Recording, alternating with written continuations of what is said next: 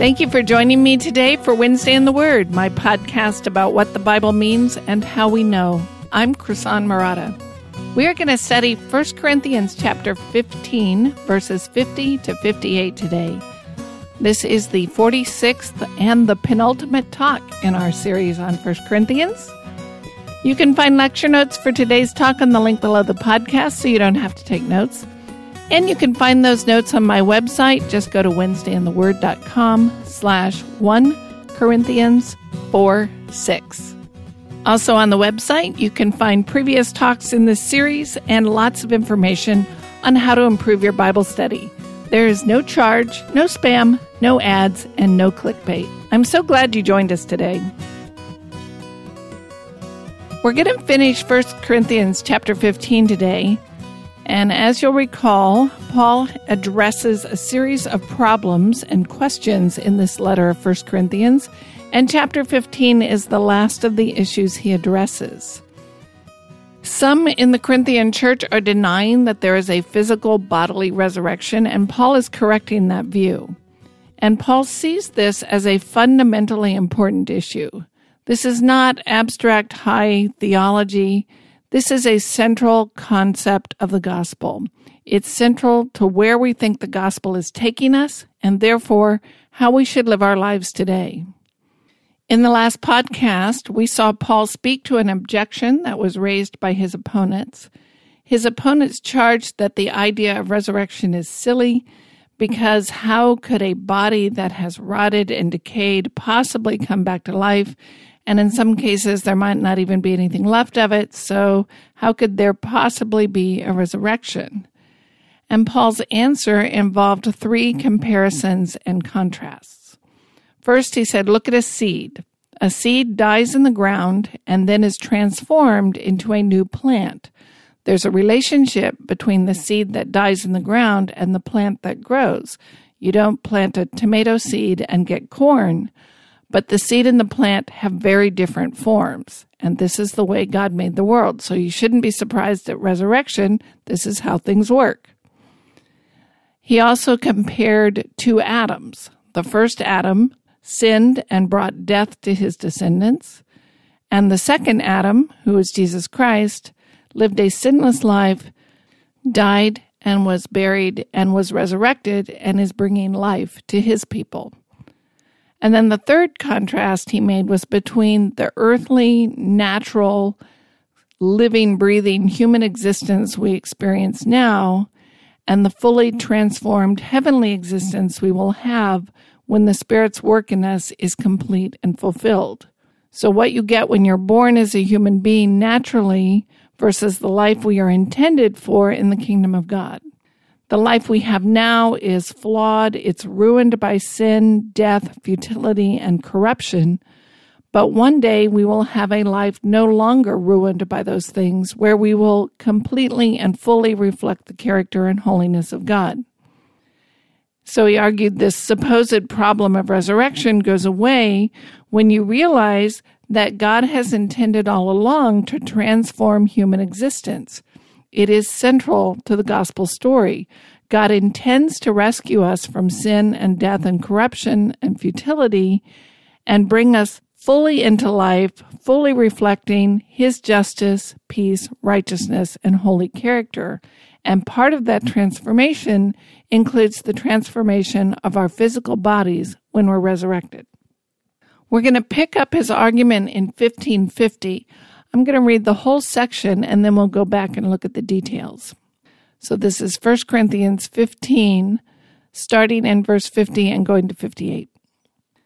Now I say this, brethren, that flesh and blood cannot inherit the kingdom of God, nor does the perishable inherit the imperishable. Behold, I tell you a mystery. We will not all sleep, but we will all be changed. In a moment, in the twinkling of an eye, at the last trumpet, for the trumpet will sound, and the dead will be raised imperishable, and we will be changed. For this perishable must put on the imperishable, and this mortal must put on immortality. But when this perishable will have put on the imperishable, and this mortal will have put on immortality, then will come about the saying that is written, Death is swallowed up in victory. O death, where is your victory? O death, where is your sting? The sting of death is sin, and the power of sin is the law. But thanks be to God, who gives us the victory through our Lord Jesus Christ. Therefore, my beloved brethren, be steadfast, immovable, always abounding in the work of the Lord, knowing that your toil is not in vain in the Lord. Let's go back and look at 1550. I'm going to read that one again. Now I say this, brethren, that flesh and blood cannot inherit the kingdom of God, nor does the perishable inherit the imperishable. If you listened to last week's podcast, you're probably already guessing that I understand this term flesh and blood here to be the third contrast we were just talking about. I don't think Paul is saying we have to be incorporeal or not have a body to inherit the kingdom of God. He is not saying we all have to be spirits or ghosts without bodies. As he goes on to explain, the perishable cannot inherit the imperishable. And I think he's talking about flesh and blood as we know it, the normal, natural state of the human body as we know it, which is perishable and mortal and subject to sin and death. We have to move on to a transformed existence because this kind of body and this kind of perishable life cannot inherit the kingdom of God. The kingdom of God is not intended for the kind of corrupt and sinful life we have now and the kind of body we have now. So as I argued last time, Paul cannot be arguing for a ghostly kind of existence without a body because his whole point in this chapter is to argue that there is in fact a physical bodily resurrection. And if you look at these verses as standalone, apart from the rest of the chapter, you might come up with that interpretation, but when you put it back into the larger context, you can see that can't be Paul's point, because he's arguing throughout the chapter that we will have a resurrected physical body of the same type we see in the resurrected Lord. He has argued that resurrection is a necessary component of the gospel. The kind of flesh and blood we have now cannot inherit the kingdom of God. We should expect we will have to be made different in order to inherit the kingdom of God. We will have to be freed and rescued from bodies subject to mortality, decay, sin, and death. And that's the whole point of the gospel. That's the hope of the gospel. We have to be changed to inherit what God promises us in his kingdom, because life in the kingdom of God is not perishable. It does not decay. There is no death and there is no sin.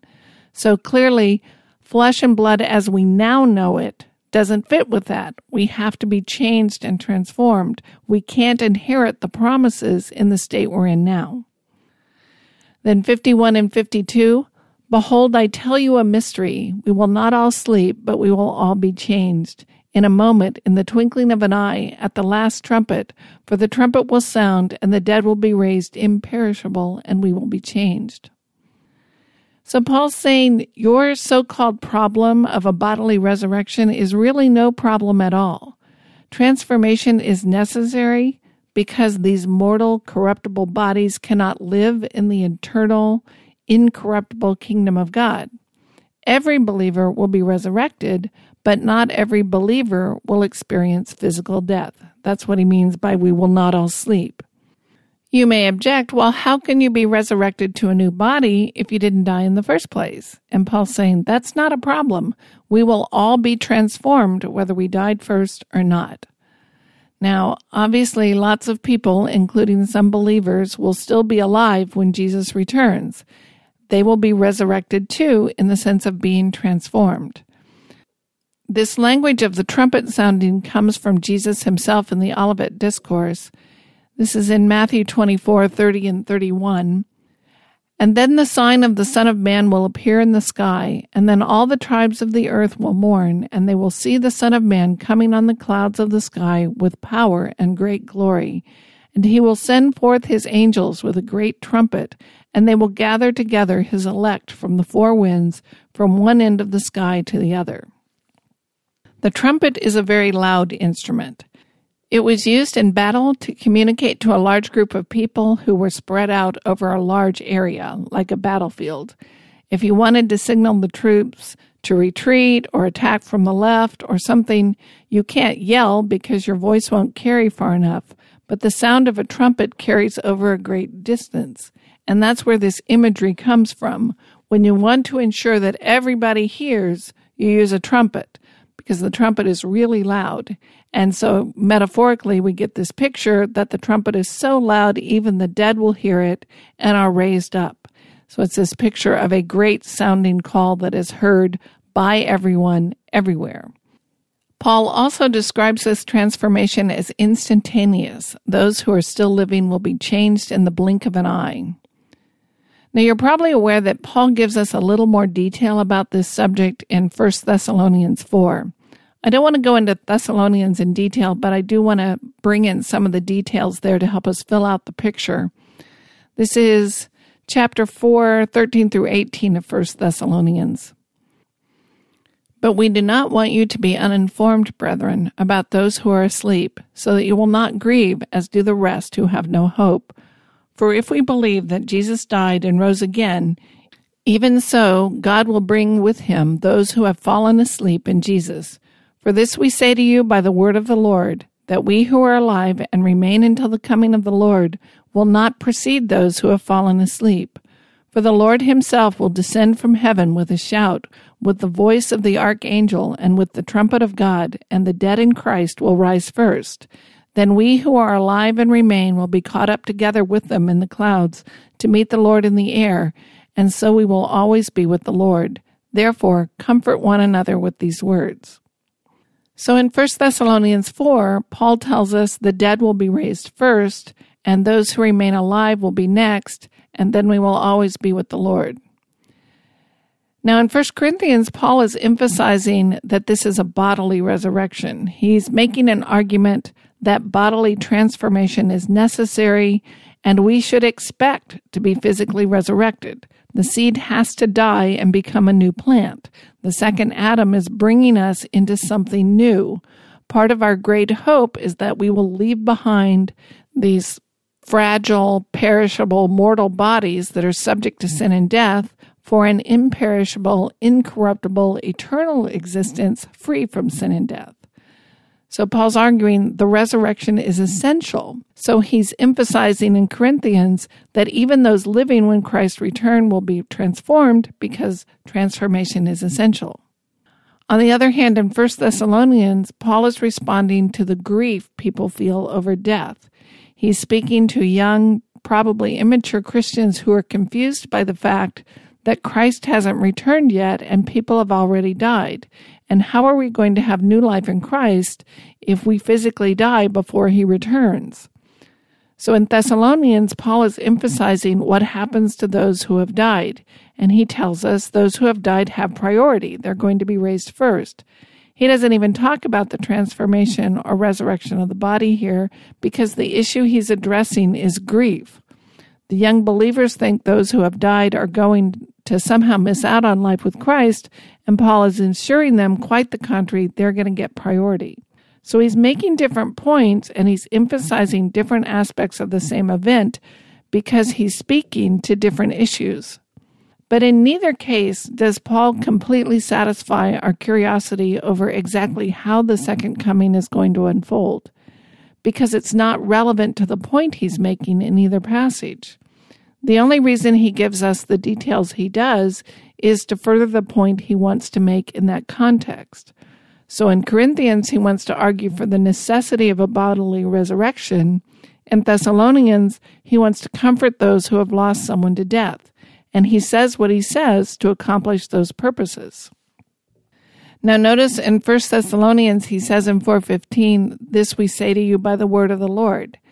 This is not just speculation on Paul's part. He didn't make this stuff up to find some way to comfort his readers. He's saying this comes from Jesus himself. You can take real comfort in it. Paul has seen the risen Christ, been taught by the risen Christ, and this is part of what Christ taught him. And though he doesn't specifically say that in 1 Corinthians, the same thing is true. Paul did not make up this gospel to satisfy the objections of the Corinthians. It is true, and it comes from the Lord through Paul. He's saying, this is what I know to be true, because I learned it from the risen Lord, the one man who has conquered death. Now, one more thing before I leave these passages. This idea of the transformation of the dead being raised and the living being changed in the twinkling of an eye is often referred to as the rapture. The word rapture comes from the Latin Vulgate translation of this 1 Thessalonians passage, and the word that talks about us being caught up in the air is a Latin word that sounds a lot like rapture. So when we talk about the rapture, we're talking about the taking up of believers to meet Christ.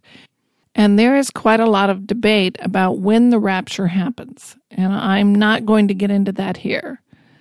What is clear from what Paul says in these two passages is that those who are alive will be transformed to their new eternal bodies when the rapture happens, and those who have died will be raised in their new eternal bodies when the rapture happens, and that's part of our great hope.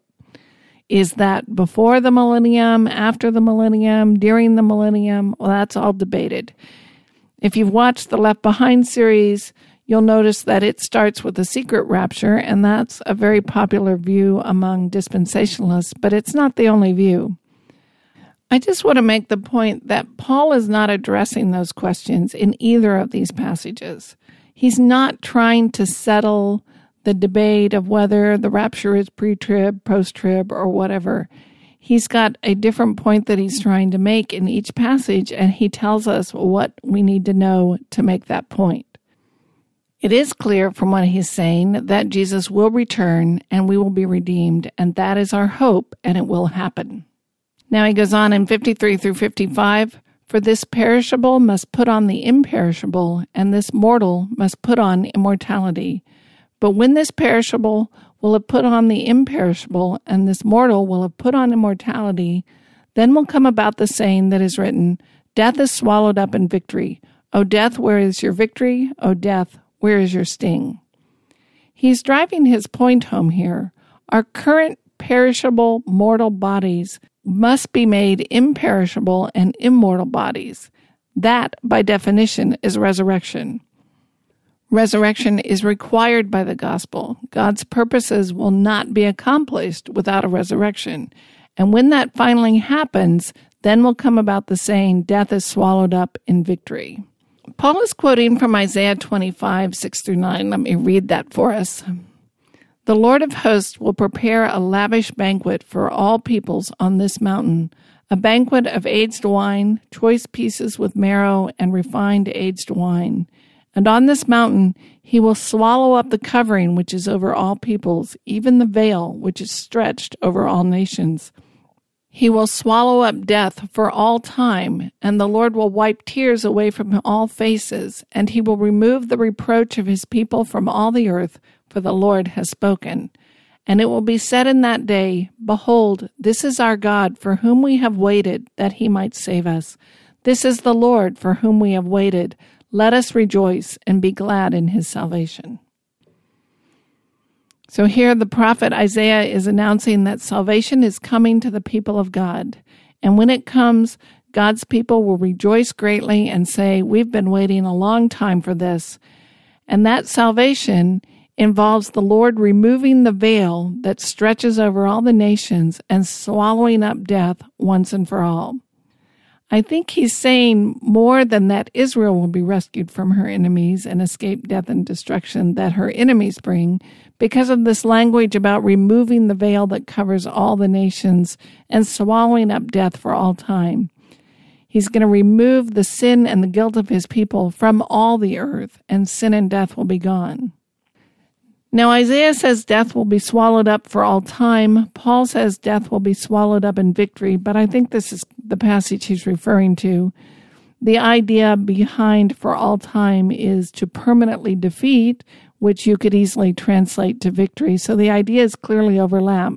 And remember, we're looking at an English translation of Paul's Greek summary of a Hebrew verse. So we're not going to get identical language necessarily, but you can see the ideas overlap. To permanently defeat something for all time is to be victorious. But the key idea that Paul's referring to here is that Isaiah says a day is coming when death will be defeated, And Paul is telling us that day's going to happen when Christ returns and we are resurrected and transformed. Death has ruled our existence. All of us are marked by it. All the people who have come before us have died, with a couple of very rare exceptions. All of us have lost someone to death. In this world, death wins. Death is an inescapable fact of our existence and the bodies we have now. And Paul and Isaiah are telling us the day will come when death will no longer rule us. Death will be defeated. Death will be swallowed up, and we will no longer feel the sting of death. And this is where God is taking us. And Paul is also borrowing language here from Hosea, and he turns it into a taunt. "O death, where's your victory? Where is your sting?" That comes from Hosea. I'm not sure Hosea means it to be a taunt. Rather, I think Paul is borrowing that language to make his point, the way we borrow language from the Bible all the time today. And the point is, right now, death seems to be winning. It seems to be victorious. Right now, death will still happen, but Paul's telling us it's not going to win. It may seem to us like the only undefeatable foe, but it's not going to win in the end because we will be resurrected. In the end, death is going to lose, such that we will be able to taunt death. "Where's your victory? Where's your sting?" And now he expands on that point. Let's bring in verses 56 and 57. "The sting of death is sin. The power of sin is the law. But thanks be to God who gives us the victory through our Lord Jesus Christ." The Corinthians are wrestling with the problem of whether or not there is a bodily resurrection from the dead. And Paul's saying, hang on, guys, there is a bigger problem. The problem God is solving is bigger than that. The problem of death is bigger than the absence of breathing or losing this earthly life we have now. Death is even worse than we think, because death is not just the end of my earthly life. Death is the doorway into judgment. When we die, we face our Creator, and we're sinful. Death comes upon us because of our sin, and it is the doorway into judgment. So the sting of death is not just the end of life. It's the fact that after we die, we will stand as guilty rebel sinners before a holy God. We will stop living because we've sinned, and then we will fully face the wrath of God as we face judgment at the end of our lives. And that is a sting. So death is not just unfortunate and tragic, it's the final reckoning on us sinners. Death is an even bigger loss than we think it is. It's not just that I lose my temporal earthly life, I lose the chance to repent and believe. The time to follow Jesus and trust in his promises is now, while I'm still breathing. After death, it's going to be too late. So the real sting of death is related to the fact that we are sinners heading toward judgment. This is what I think is behind this language, the power of sin is the law. Sin is the thing that gives death its sting, and the law is the thing that gives sin its power. When he says the power of sin is the law, I think he's talking about judgment. Sin brings us under judgment, and the righteous law of God condemns us. Sin has the power to destroy us because we stand condemned under the holy law of God. So that's one way the power of sin is the law. There's another way. In Romans, Paul talks about us being trapped in our sin because of the law. The law shows us that we're sinners, and it also shows us that we're under the wrath of God. So we're in this no-win situation. We are sinners, and we need rescue from God, and yet we are sinners and don't deserve mercy and rescue. So the law both shows me I am sinful and that I am under God's wrath, undeserving of mercy, and I'm trapped. So Paul portrays the power of the law as trapping us in this bind in Romans. The law teaches us that we are sinners in need of rescue, and yet the one who could rescue us is rightly and justly angry with us because of our sin. So I can't escape the power of sin over me because I stand condemned under the law. We see both those ideas in Paul's theology. The law gives sin the power to condemn me, and the law gives sin its power over me to keep me a sinner. And both those ideas then fit Paul's theology. They both fit what we know is true. You could argue which one of those he's specifically referring to in this context. I think the first one works better in context, but either one is appropriate and a way to understand this. The point I think he's making is he's trying to deepen the picture of how big a problem death is, because not only will I lose this earthly life, I will face my Creator who has every right to judge and destroy me. Paul is emphasizing how big a problem death is so that he can impress upon us in the next verse how gracious and loving God is to us through Jesus Christ. Let me read 57 again. But thanks be to God, who gives us the victory through our Lord Jesus Christ. Because of Jesus' death on the cross, we can have victory over death. Death will not destroy us because Christ has secured our forgiveness and rescued us from sin and death forever. That's how big a thing God is doing in Christ. This whole question of resurrection that the Corinthians have been debating is not just a question of will I start breathing again or will I have a body or not. Resurrection is a question of our ultimate destiny. Will my problem as a sinner subject to death be solved? Will I be rescued from the power of sin and condemnation under the law? Will I finally be freed from death and futility and corruption? And all of that is wrapped up in the concept of resurrection that the Corinthians want to just blithely toss out. Paul ends then with an exhortation. Therefore, my beloved brethren, be steadfast and immovable, always abounding in the work of the Lord, knowing that your toil is not in vain in the Lord. Now, in this context, I think we should understand that be steadfast and immovable to be in the truths of the gospel. Because a group of people in Corinth have decided that the idea of resurrection is foolish, it's naive, and they have a more sophisticated academic understanding. But in embracing that idea, they are abandoning one of the central truths of the gospel. And now Paul is calling them, remain steadfast in the gospel. Be immovable in the gospel. Hold fast to what you first believed. The Corinthians are pulling on a string that's going to unravel the entire tapestry. Paul's saying, don't do that. Stop. Don't let the voices around you distract you and move you away from the gospel. Don't be tempted by a new religious philosophy or a modern twist on the gospel. The stakes are too high. Abandon the gospel and you abandon your rescue from sin and death. So be steadfast in the gospel. Be immovable. Don't get knocked off that rock of what you believe because your eternal destiny is at stake. And he adds this phrase, always abounding in the work of the Lord, knowing that your toil is not in vain in the Lord. Paul doesn't specify what this work of the Lord is, but the context suggests to me that it's live out your faith. The work of the Lord is acting and making choices in such a way that we prove our faith to be genuine and steadfast. It's holding fast to the central truths of the gospel and encouraging each other to hold fast to them. So our lives in this world now are work, and they're work we've been called to do.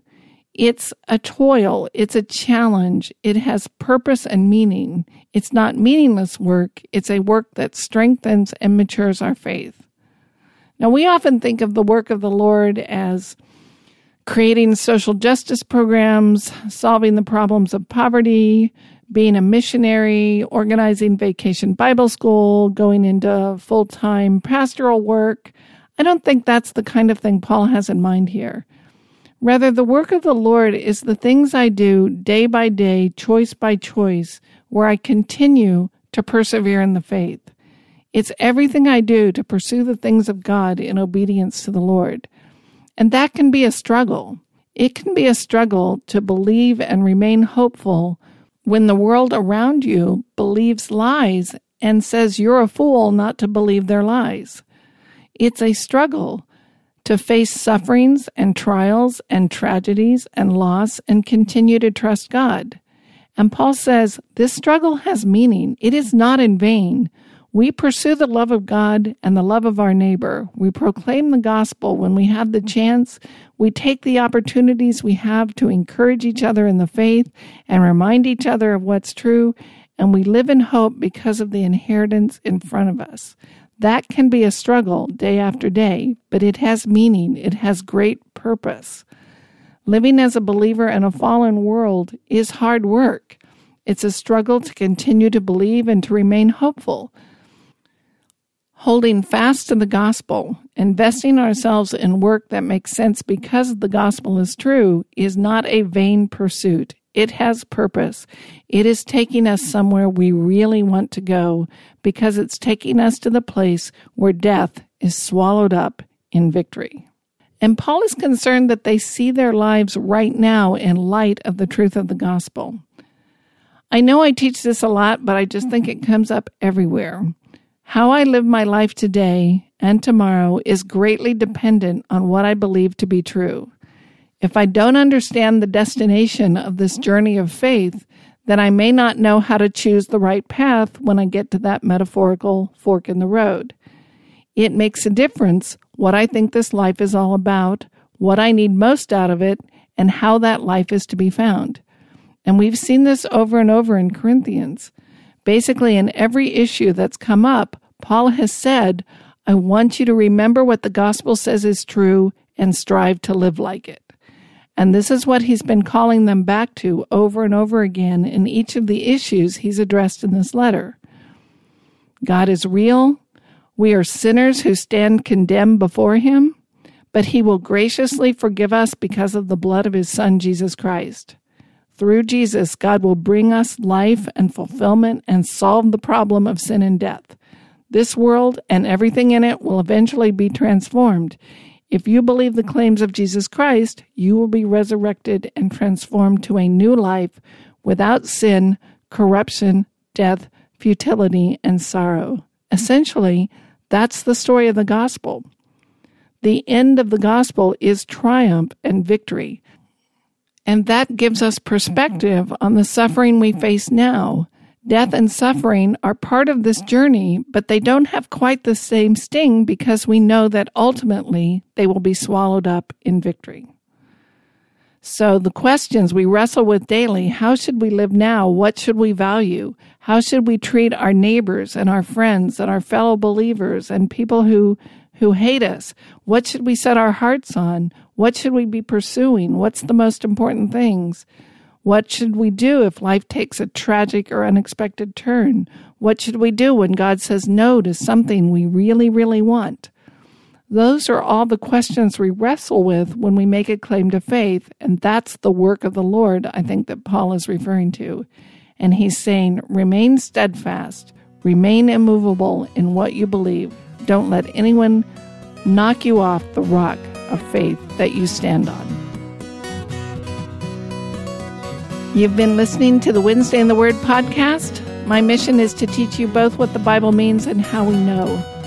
I don't accept advertising on my website, and I don't ask for donations, but I do love hearing from you about what you've learned.